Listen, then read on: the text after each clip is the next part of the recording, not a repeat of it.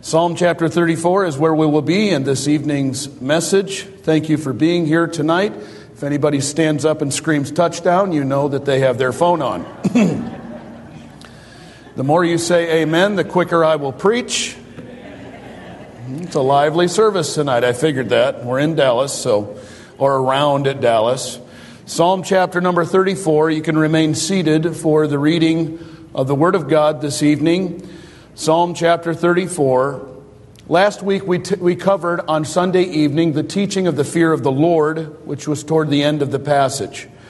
Today we're going to be covering the inscription and the verses that follow in some more detail.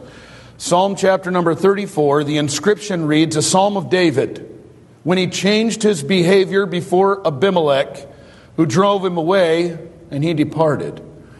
And the scripture reads, I will bless the Lord at all times. His praise shall continually be in my mouth. My soul shall make her boast in the Lord. The humble shall hear thereof and be glad. O magnify the Lord with me, and let us exalt his name together. I sought the Lord, and he heard me, and delivered me from all my fears. They looked unto him and were lightened, and their faces were not ashamed. This poor man cried, and the Lord heard him, and saved him out of all his troubles. The angel of the Lord encampeth round about them that fear him, and delivereth them. O taste and see that the Lord is good. Blessed is the man that trusteth in him.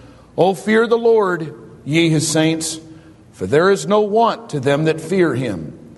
The young lions do lack and suffer hunger, but they that seek the Lord shall not want any good thing. Let's bow for prayer. Our Father, we come into your presence this evening. I thank you for this good turnout on this Sunday night. I pray, Lord, that as we open your word, that you might open our understanding to the psalmist, to the season of life he was certainly going through. I pray, Lord, that we might all consider how the psalmist was feeling and what he was going through at this period of time. And Lord, may the words resonate in our hearts as we apply them. We pray these things in Jesus' name. Amen. The inscription is very important. This was during a time of life in David's life that took place after he was anointed to be king, after he slew Goliath, and before he became king. This was during that lengthy period of time when he had determined that he would not lift his hand to God's anointed. In spite of the fact that he had two chances, at least two, to kill Saul, he did not lift his hand to God's anointed, and he trusted God to have Saul removed. And so this was during a time period in his life when he was going through a lot of moving around and a lot of stress and much difficulty. The scripture points out here the particular situation which took place in 1 Samuel chapter number 21. And if you would flip your Bible back to 1 Samuel chapter number 21, we're going to consider a few things that took place here before we go back to our text. 1 Samuel chapter number 21, we read the story, first of all, how David had gone in to see the priest Ahimelech. The first part of the chapter, David was on the run. This is just after Saul had tried to kill his own son. Saul had gone out of his mind to the point where he threw a javelin at Jonathan because Jonathan was trying to talk sense into his father and saying, what did David do to you? David doesn't deserve to be slain. Because Jonathan knew that David was a faithful servant. So after the javelin was thrown at Jonathan, Jonathan came out with a secret pact with David and shot an arrow behind him and further. And he had a lad chasing an arrow down. And he said, isn't the arrow beyond thee? And that was a sign to David that his life was in danger. And after the young man went and grabbed that arrow and grabbed it back, Jonathan shooed him off. Back to no doubt back to the city. You go on now. And after that, David made himself known, and they had sweet fellowship together, him and Jonathan. David's life is in total danger at this time. A crazy king who had all authority in the kingdom to kill him was chasing him down. He runs in 1 Samuel 21. He gets to Ahimelech, this priest. Amazingly, this priest still had the sword of Goliath housed there. We find here how that David was able to eat of the showbread that was brought before the Lord. A story that Jesus referred to in the New Testament when he confused the living daylights out of the Pharisees. I love that story. Have you not read? Somehow Christ approved of David eating that showbread. If Jesus says it's okay, it's okay. If the Pharisees say it's wrong, you don't need to listen to the Pharisees all the time. I got a couple of amens. I told you guys, if you say amen, I'll get you out of here quicker. But you're not doing very good. Thank you, Brother Bob. And so the Bible speaks of the sword of Goliath being here with Ahimelech. And by the way, Ahimelech lost his life for this situation. There was an Edomite there, a descendant of Esau, who betrayed them. And that crazy king slew all of them. And I believe only Abiathar was able to escape. And Abiathar was with David for the remainder of his life. The Bible says in verse number 10 of 1 Samuel 21, this was the circumstances that Psalm 34 was written. He's on the run for his life. He's now fleeing with the sword of Goliath. In verse 10, and David arose and fled that day for fear of Saul and went to Achish, the king of Gath. Now put yourself in David's shoes. He's in Philistine territory. This is enemy territory. You think about where he's at. He's alone. In verse number 11, and the servants of Achish said unto him, is not this David, the king of the land? Did not they sing one to another of him in dances, saying, Saul has slain his thousands, and David his 10,000s? And David laid up these words in his heart, and was sore afraid of Achish, the king of Gath. You ever thought about something so much that you got afraid? I got a couple of nods. You ever work yourself up into trouble or think about something that truly troubled your soul? Years and years ago, I was out on visitation with my family, and my second-born daughter was on a trampoline with my family, and a ball hit her, and when she dismounted, she fell on the ground, and the man whose house we were over, he gasped, and he just said, "It's broke!" And I didn't see what had happened. All I knew is my daughter stood up and she wasn't crying. When I saw her arm, she had two elbows. She had an elbow here, and these two bones were broken, and her hand was pointing to the sky. She was only 4 years old. And when we took her to the hospital, we had just moved to that place. I didn't even know how to get to the hospital. I was driving a 1996 Dodge Caravan. These are in the days back before I even had a GPS. And I was heading down to that hospital thinking, what am I going to do for my daughter? What if she goes into shock? I started having some terrible thoughts, terrible fear, panic, if you will. I wasn't trusting in the Lord, but I was really troubled. And then the doctors told me that they were going to put her under. And I had heard some stories about, just kids that went into surgery and never came out because the anesthesiologist or things that had taken place during surgery. And I began to have great fear. The thoughts of my heart troubled me that day. I remember going outside of that hospital. Once I finally arrived, we got some help from people that were driving on the road out there, pointed us to the right place. And I remember the stars being out so bright that night. As I walked under those stars, I said, Lord, this is the first time in my life that my little daughter is not with me. I trust you. I'm trusting you to help my daughter. And amazingly, they did put her down, and they were able to set the bones without even cutting her open. And God went on to do some great things with her. And I remember there being some other times in my life when I was really wrestling with the subject of fear. I don't know that I've ever been in a place like David was, where I was truly in fear for my life. A couple times maybe, but not like this. Not where I had someone who was in great authority who was trying to take my life. And now David's in enemy territory. You know that David killed a Philistine before this. It's amazing to me that the Jewish women were singing songs about David in the streets, and somehow the words of what they said had reached all the way to Gath. Had reached all the way to Achish here. Achish heard the very songs that were sung about David. This is kind of a foreign land. But word travels. Word always travels. And this was before the days of email, text, Instagram, and TikTok.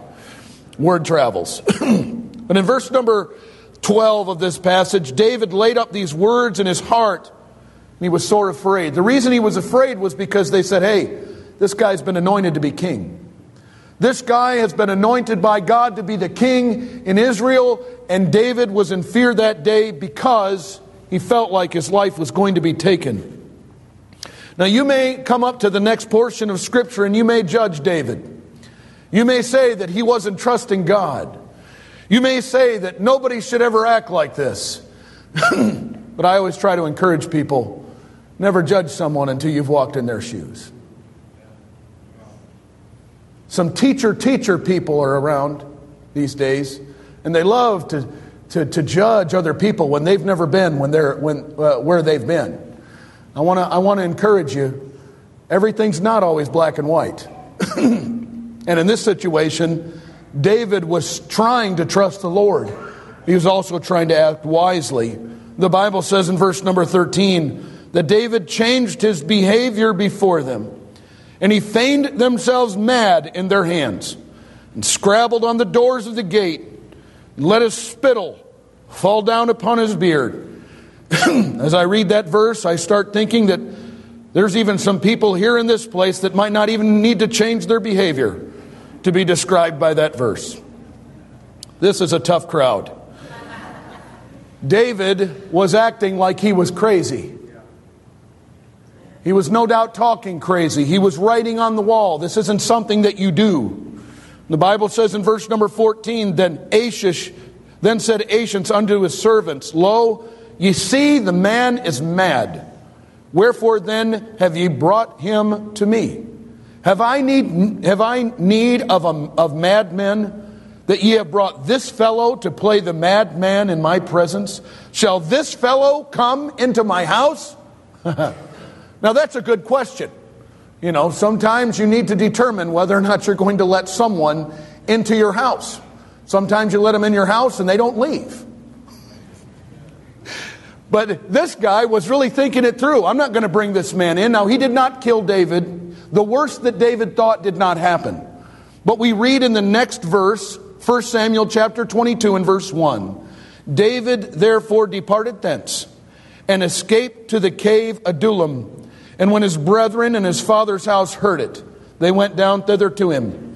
And everyone that was in distress, and everyone that was in debt, and everyone that was discontented, gathered themselves unto him. And he became captain over them, and there were with him about 400 men.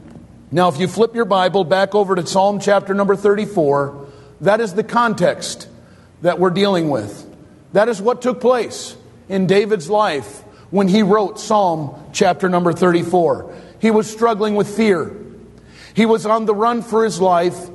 He was in a place of distress. I could only imagine what it was like when he got to the cave, when he got to that place called Adullam. It was probably a place to him that was a place of solitude and comfort. Sometimes when I get alone with the Lord, I do sing. I pray.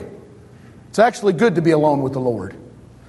God can deal with you when you're alone. In fact, when you pray to the Lord, sometimes you need to stop and listen to what the Lord has to say to you. I imagine that this cave brought some solace to David. He had been out in fields and running back and forth and on the run for his life and carrying around this sword and running here. He was hungry. He was in a difficult place. He was in a straight place. A straight place meaning a narrow place. And when he got to this cave, I could no doubt believe that probably the acoustics in the cave was probably pretty good for a musician. And David began to pen the words of this psalm. Now, psalms are songs. It's a Hebrew song that's written here. David would have sung this song in a Jewish tune. Some churches still sing out of a psalter. But in verse number 1, he pens these words, which are very important for us. Even when we're going through distress, even when we're going through hard times, you need to understand what David did by way of giving us instruction. Here is how to respond to a time of distress in your life. When you get alone, when you get away from the hustle and bustle of life, when you get away from your enemies, when you get that place of solitude, remember, here are the first things that we should do as a Christian. Number 1, verse number 1, I will bless the Lord at all times. His praise shall continually be in my mouth. He says the word I will. This is a choice. Many of us need to make the choice to praise the Lord. Praising the Lord is a very important choice.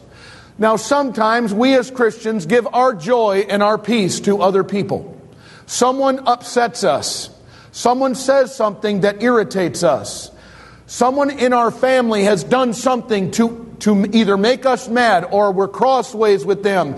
And what we do is we give more time focusing on what went wrong in our life than focusing upon the Lord. And I've known many people who will spend all day thinking about everyone who did them wrong, as opposed to getting over to the worship of the Lord and to bless the Lord. If you give your thoughts to that which is troubling you more than you give your thoughts to worship, do not be surprised when you do not have founded thoughts and you are unhappy all the time. I will bless the Lord at all times. Now that doesn't come out of Second Bojack. That's not written in Second Opinions. That's my spiritual gift of sarcasm. That's the best it gets. Okay? Of all the gifts that I got spiritually, I got that one. Okay? What I'm saying is I didn't come up with that. That's Scripture. Now this is being written by someone who was extremely successful to win over the problems that he had. And one of the secrets of that is blessing the Lord, is focusing on the Lord during times of distress. In the second part of the verse, His praise shall continually be in my mouth. We not only should bless the Lord personally, we should bless the Lord regularly or continually. We need to be blessing the Lord. Many times people who hang around churches, they've got a consumer or a contributor mentality. Are you a consumer? Are you just someone who comes to church and says, "Bless me, preacher"? Or are you somebody who comes to church and says, "Lord, make me a blessing"? Now, we need to be blessing the Lord. We need to be praising the Lord. This should be a continual part of our life. Let me ask you this. How's your praise record going this last week? David found time to praise, even when he was in the midst of distress. Verse number 2, he says, "My soul shall make her boast in the Lord. The humble shall hear thereof and be glad."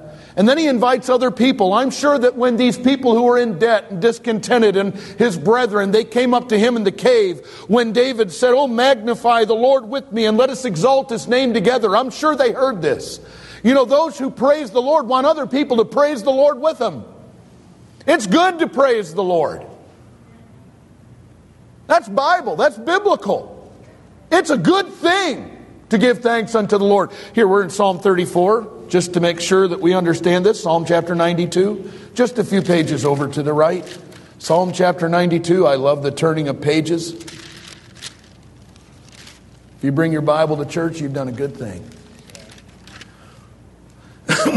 Psalm 92 and verse number 1. The inscription reads, "A psalm or song for the Sabbath day." So this song was written for the day of worship. Verse number 1, "It is a good thing to give thanks unto the Lord and to sing praises unto thy name, O Most High." How about you? Do you believe it's a good thing? Now some of you can't say that because during song services you don't sing. Well, I don't have a good voice. Well, that's where the whole joyful noise thing comes in. You know, make a joyful noise unto the Lord. Some of you may not have an incredible voice or, a harmonious voice. It might harmonize with someone. And I've known many people who could sing, but they couldn't harmonize with anyone.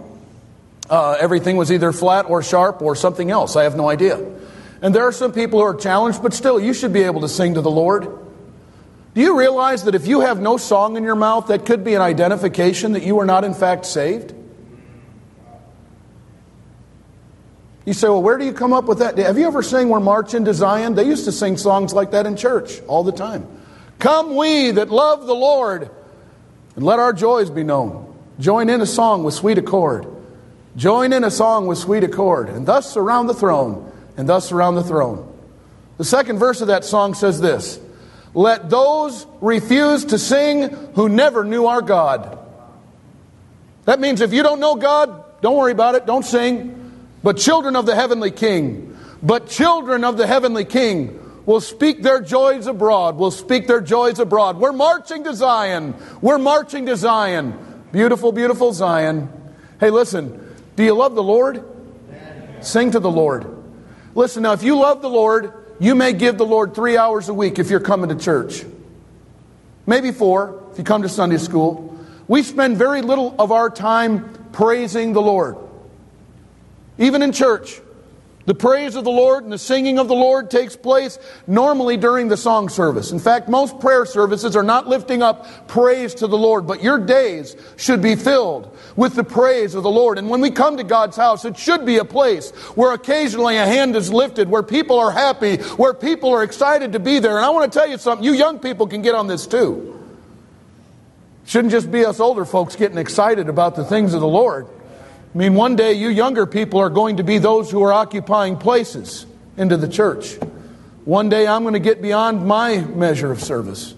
Someone's going to have to take this place. I want to tell you something. If you get in love with the Lord, you're going to find it in your heart to praise Him.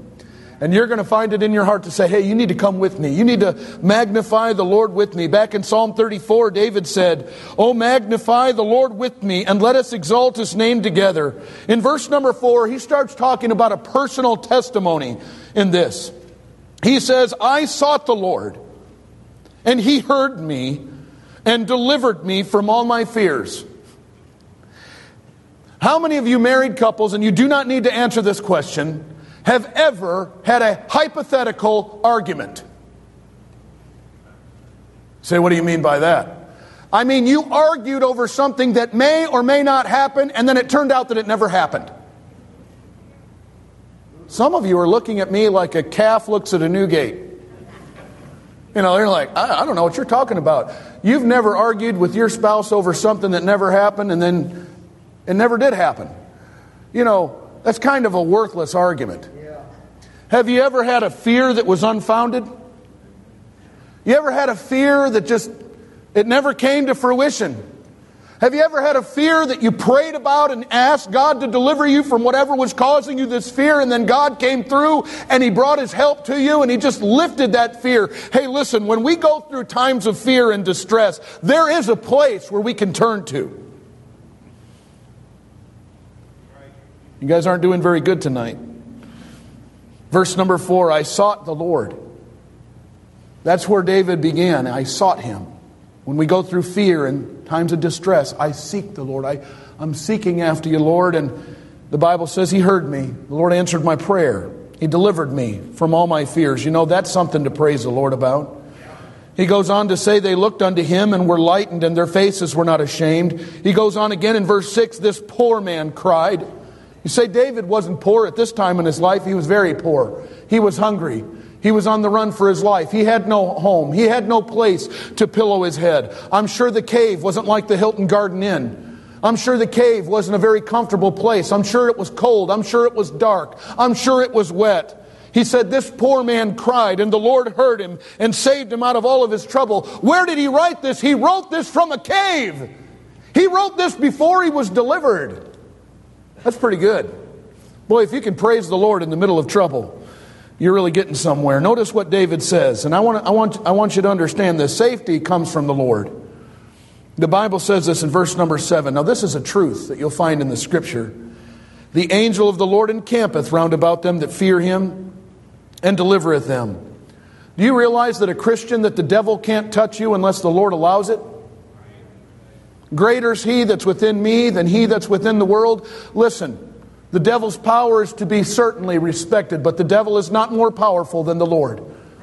We shouldn't be going around living in fear. Ooh, the devil. Ooh, the demons. Ooh, I don't know what. No. The angel of the Lord encampeth round about them that fear Him. Do you fear the Lord? The devil can't touch you. Not unless the Lord allows it.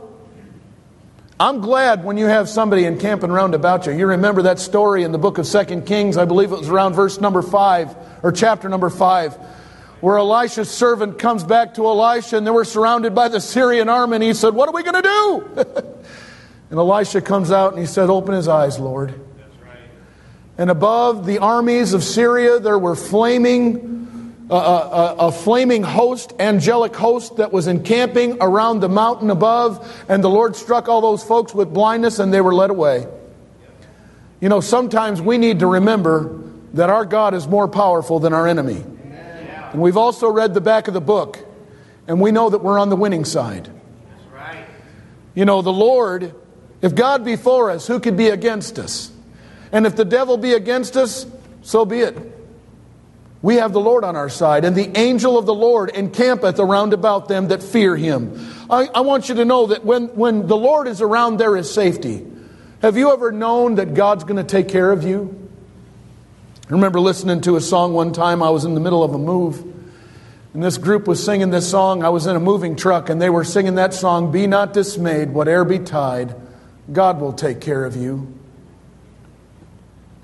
I didn't know where my next dollar was going to come from, but I knew that that song was speaking truth to my heart. And you know what? God took care of me. The Bible says, "I've been young and now I'm old, and I've never seen the righteous forsaken." God doesn't forsake His people.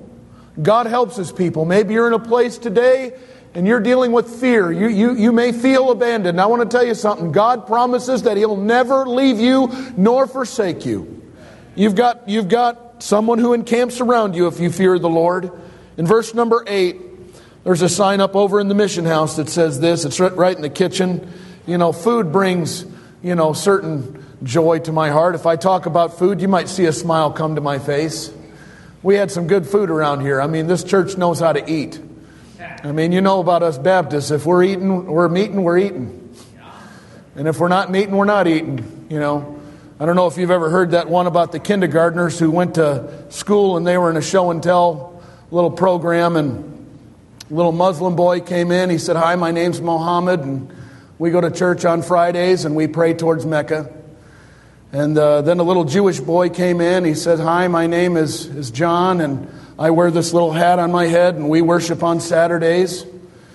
And then the other kid came in. He said, "Hi, my name is David. I'm a Baptist, and this is a casserole."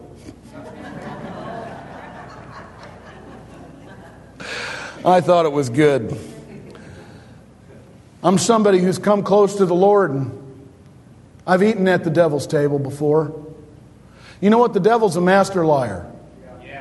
He tells you you're eating steak and potatoes when you're eating crumbs from the devil's table. Isn't that good? The devil will leave you dead at the bottom of a ditch, tell you that everything's good in your life. Have you living in a cardboard box and telling you, "Hey, you're doing a good job. Aren't I treating you well?" When you get to the Lord and sit at His table, I want to tell you something. It's nothing but the best. When you sit at the Lord's table and you take a bite to eat from what the Lord prepares for you, when the Lord prepares a table before you in the presence of your enemies, when He cooks some food and puts it before you, when you take that first taste, it's sweet. When you take that first taste, it's good. God is good, and God is good all the time. And the psalmist is here saying, "Oh, taste and see that the Lord is good. He is good." Now, some of you may determine that you're going to make your own way, and you're going to find your own way. Some of you young people may even be now in the valley of decision. Should I trust the Lord? Or should I go out on my own and make my own way and make my own decisions? I'm here to tell you that God could lead you a whole lot better than you could lead yourself. In fact, the Lord knows a whole lot more about how you think than you know how to think. And guess what? The Bible says that God created you. The Bible says that you've been fearfully and wonderfully made. There's not one hair on your head that has not been numbered. God knows exactly how you work, and He knows exactly how to make you happy. And if you trust the Lord, God's going to bring you to a place of satisfaction. But some are not going to do that. They're going to go out and try to find their own relationship. Now, young people, I want to encourage you. You need to be patient when it comes to relationships. There are some things that are worse than being single.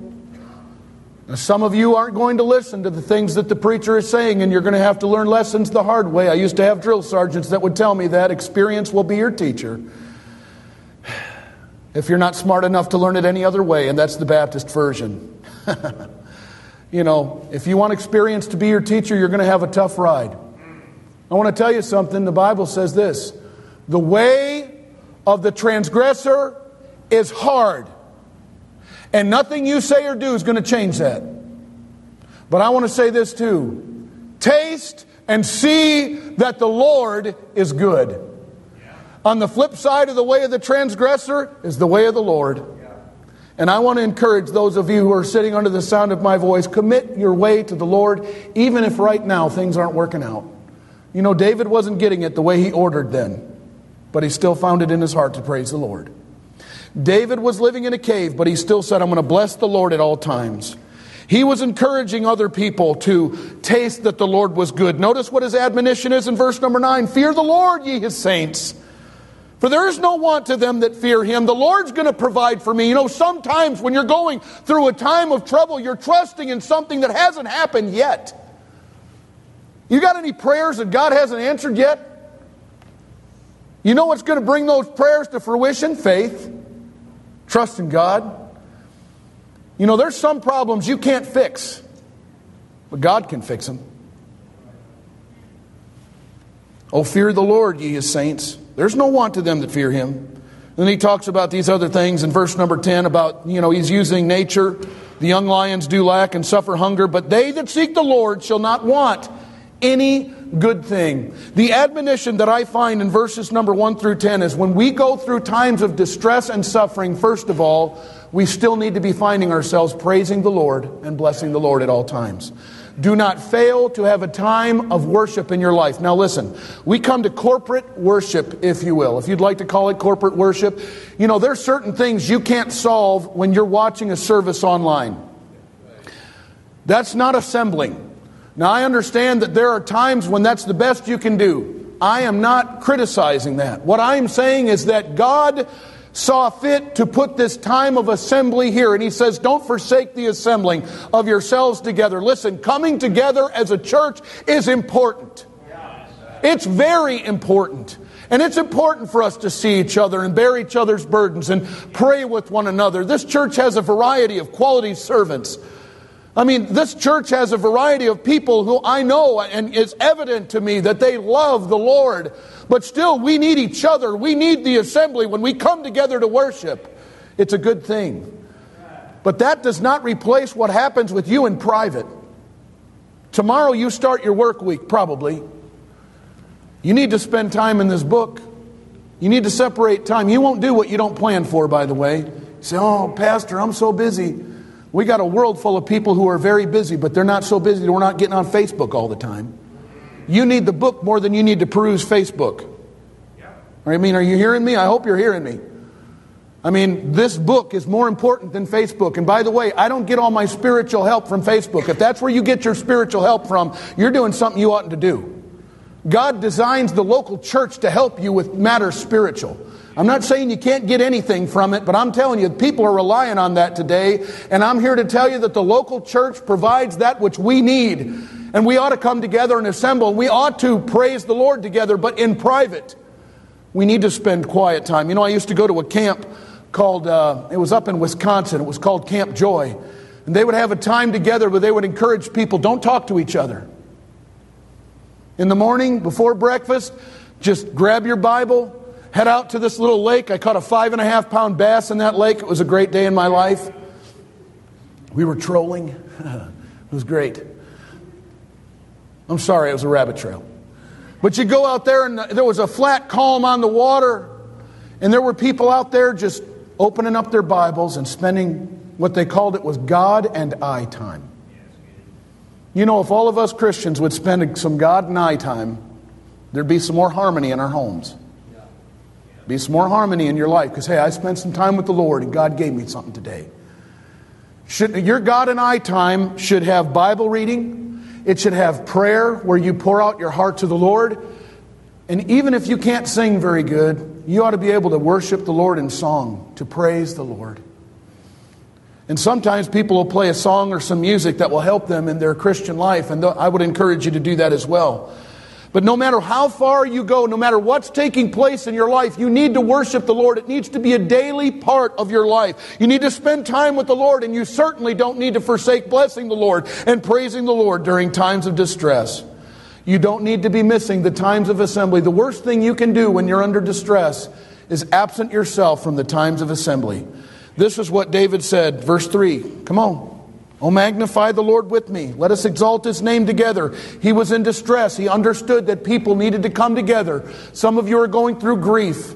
Some of you are going through pain. Some of you are going through physical ailments. If God being your helper and you can be in the Lord's house, do everything you can to be here. It's good for your soul. David did a lot to encourage the believers in verses 1 through 10. And I hope that tonight you've been encouraged no matter what you're going through. Give God your heart. Give God your time and allow Him to work in your life. Allow Him to be front and center. In closing, I'd like to say your problems should never become your God. You shouldn't think about your problems more than you think about God. And when you think about your problems more than you think about God, that's what you're doing. You're sitting at the altar of your problems and you're putting all your focus on them. And that's what's good about coming to the times of assembly. Is we get to come in here, and you know what you should do? You should put blinders on, and you should separate all the things, all the pressures of life. And when you come in to worship God, you should let your praise and your worship go to the Lord, that He might be able to hear your voice. Listen, has God not been good to us? Has God not provided for all of our needs? We serve a God who is worthy to be trusted, and He's going to help you get through. Let's stand together as we prepare for this verse of invitation.